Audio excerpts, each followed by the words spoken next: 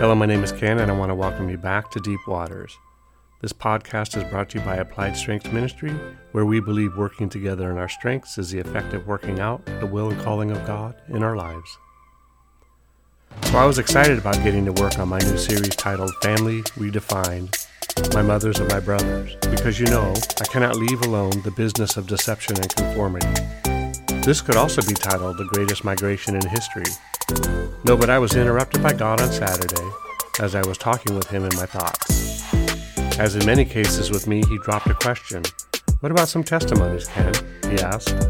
So I said, hey, it's time. We have a few podcast messages going out on the E-Train of Life.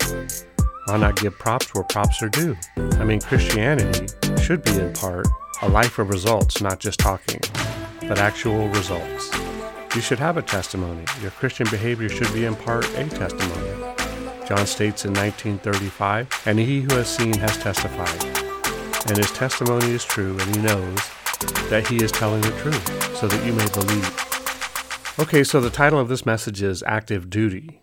I thought it appropriate since we are called soldiers, 2 Timothy 2, 3, and 4, and given spiritual weapons, 2 Corinthians 10, 3, 5, and spiritual armor, Ephesians 6, 10 through 18, and are told we are in a war.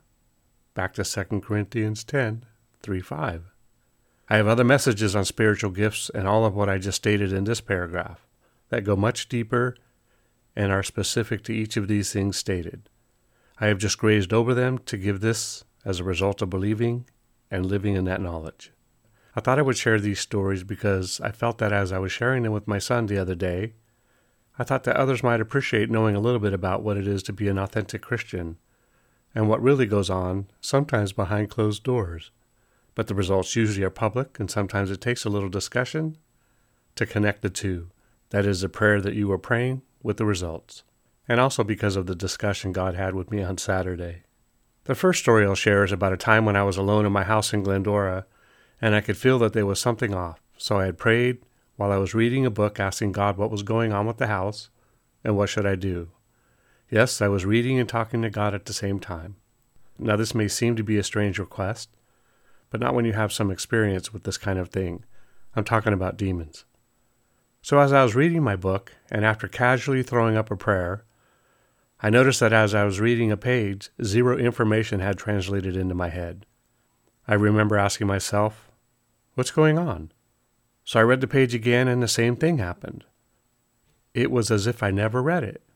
Then I heard that voice inside that said, pray over your house. And I said, without thinking about the voice, I already did.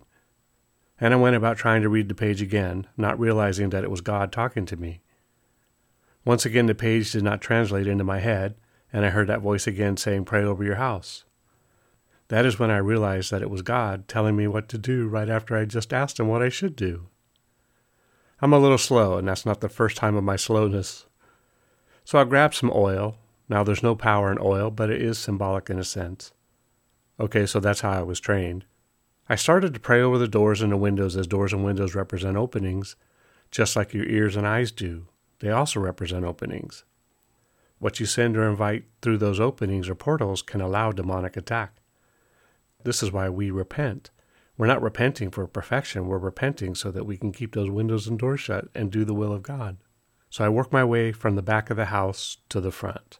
Now I'm standing in a kitchen, which had a door that led to our computer room. It was like a 400-foot add-on. So I noticed that when I stepped into the kitchen and went to pray over the doorway that led into that room, I immediately had the sensation as though I had stepped on an electrical cord. Every sense of my body was on alert and in fear mode. Now, like any new Christian, I simply turned around and started heading out the front door. And as I was doing so, two things occurred to me. One was that I wasn't dressed for the occasion, and two, I did hear a voice, and it said, don't you think I can handle this one? I responded by going back into the kitchen, and as I did, there was that very uncomfortable alert. Every hair on my body was standing up. So since I didn't know what to pray, I started to pray in tongues, which was also new to me. But I knew that it worked because it was in the Bible, and it had worked with others that I had read about, so I gave it a shot. About 5 minutes later, I heard a noise that was a cross between a screech owl, and a bobcat. I would throw in pterodactyl, but I've never heard one of those. Anyway, that is the noise, and whatever invisible beast that was making it, shot across from one end of the room to the other and faded away. Now, I've been around for a minute, and I never heard a sound like that, not on TV, not on the radio, not at the zoo, not in my neighborhood. None of the Avengers made it, and it wasn't in any of the Jurassic Park movies. So I made a quick assessment to see if my job was done and noticed that the awful feeling was still present. So I assessed that perhaps there was another one, whatever the one was, and started to pray again. So as I was praying, another 5 minutes went by and the same sound did the exact same thing, shot across one end of the room to the other, and was gone. At that very instant, it was as if I was standing in a warm shower. All the discomfort had left my body. The hairs lay down on my arms, and any fear that I had left. I knew that what was in my house didn't belong there, and thank God for God, because he knew how to get rid of it. And strangely enough, as in most all things, he used a human to do the job. I didn't get a medal, but I got freedom. So the next story is a bit strange also, in that I was in one place fighting against something that was in another place. After 30 years, I guess this can be stated most of the time with these kinds of things. You're in one place, and the battle is raging somewhere else. I was attending training in Sacramento after just receiving a new job locally. In my hotel room, I had a practice of listening to worship music and or reading something about Christianity. As I was listening to worship and reading a book from Rick Joyner, I think it was titled something like 2 Trees in the Garden. Anyways, as I was reading, the same exact thing had happened there that had happened at my house in Glendora. I read a page and it wasn't computing, and I remember being befuddled as if it had never happened before. It just didn't compute that it was the Lord again. So I tried to reread the page again, and the same thing happened, of course. And then I heard that voice, and it said, pray. But slow as I am, I still haven't learned to respond to the voice of God the first time I hear it. So back to reading I go, and I got the same result. And then the same request came, pray. And when I heard it again, I remember saying, oh, it's you again. So I said, okay, I'll do it. So I got up and I started to pray, thinking, I don't know what to pray. So I must go into the world of tongues again. I remember I was praying in a tongue I had never heard before, and I heard a voice say that it was Mongolian, and I was sure of it even though I had never heard Mongolian slang or otherwise. At that time I never knew that someone could pray in a language they actually never knew about. I know it sounds bizarre, but that's just the way it is. So I'm praying, and all of a sudden everything lit up in my body again. All the warning signs, the hair up again, but this time it was very, very intense. And it startled me quite a bit, but I kept praying, and as I did, all the power went off in the room. Yep, no worship, no lights in my hotel room. It was pitch black. I'd like to tell you that I just rose up in courage and dealt with it like a true man of God, but in truth I was scared. But remembering who the Lord was, and that He's the one that asked me to do the task, I simply started walking around the room, heading into each pitch black corner, body lit up like a back alley cat, threatening the devil to get out of my space, praying in the tongues, praying in the tongues, praying in the Mongolian tongues.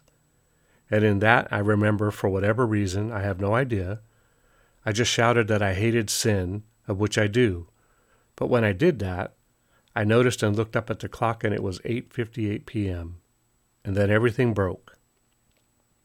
All of a sudden, 25 minutes later, that is, I was in that warm shower again. Power was on the job, and my job was done. And the best part was that I had no idea what had just happened in that little hotel room of mine. So that weekend I was going to visit a friend who actually led me to the Lord, and I chatted with him, and he said, go back home and see if anybody had anything weird happen. So I did, and nothing. Nobody in my life group, nothing in church, nobody in the leadership. A couple of weeks later, one of my life group guys came to me and said, hey, you remember that little deal that you told me about that occurred in the hotel room? Well, back here, my wife and I were preparing to use meth, and I took that needle and I stuck it in her arm and the needle bent. Then I remember looking at the clock and it was 8:58 p.m. and before I could use, I had lost the appetite to use myself. He said, I just wanted you to know that. So the moral to this story, if there really is a moral to this story, is simple. God may ask you to do something sometimes for other people, and we just don't know. I had no idea that as I was sitting in that hotel room, there was a war raging just 2 hours away. So there was this other time that I was sitting at home getting ready to go to my men's group when a phone rang and I got a call from a person who I used to work with at a job we no longer had. He said, "I don't have to go to work tonight. Can I go to your men's group?" Now, I had been working with this guy for 10 months. He was an employee of mine, and we eventually parted and went our separate ways. So I had heard nothing from him in quite a while.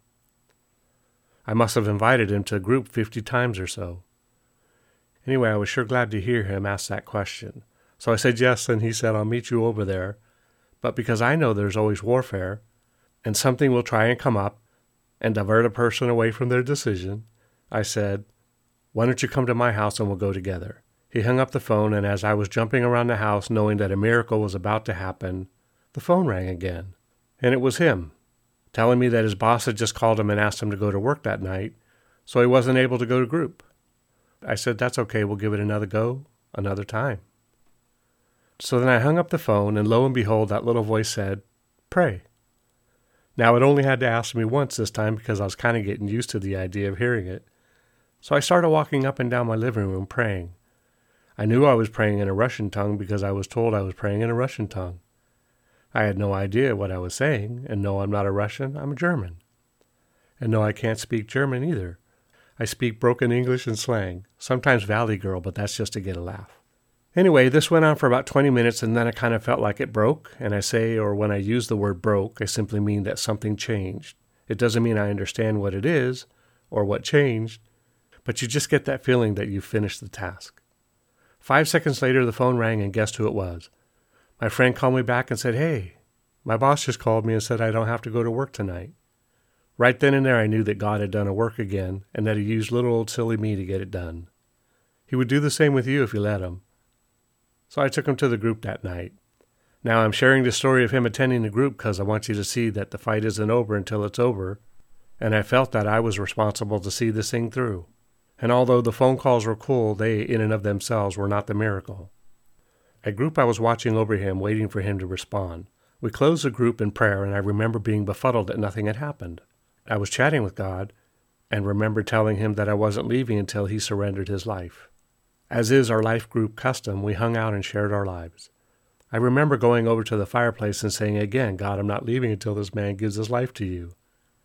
And shortly afterwards, my friend stands up and begins sharing a testimony about how he knew me and about how I had done certain things and got his attention and that it made an impact on his life.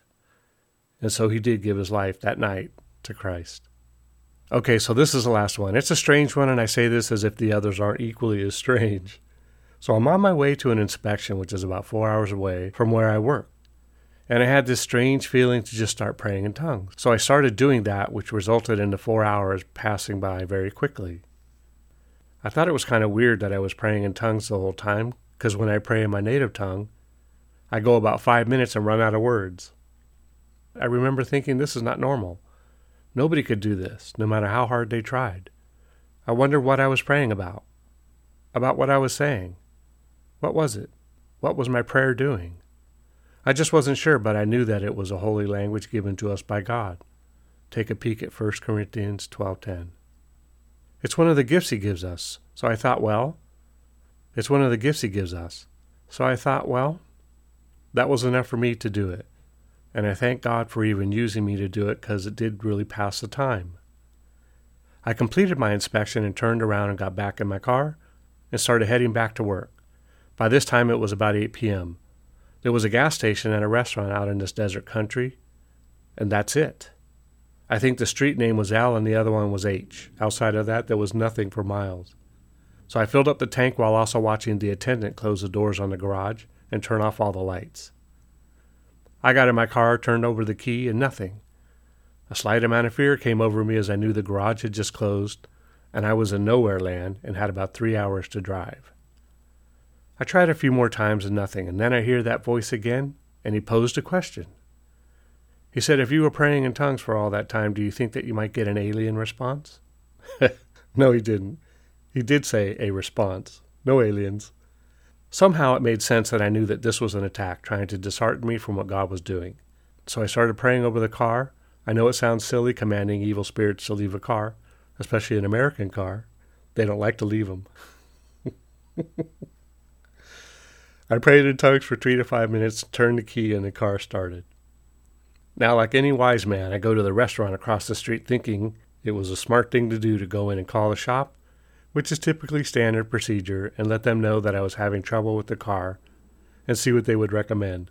Of course, if they had to send someone out, it would be a 6-hour round trip, not something I wanted to go through. Anyway, they said that they would give me a call back once they figured out what to do. An hour had passed and no call, so I figured what they decided to do was not call. It worked. I decided to go ahead and go home. So I got in a car and turned it over and nothing. It would not start.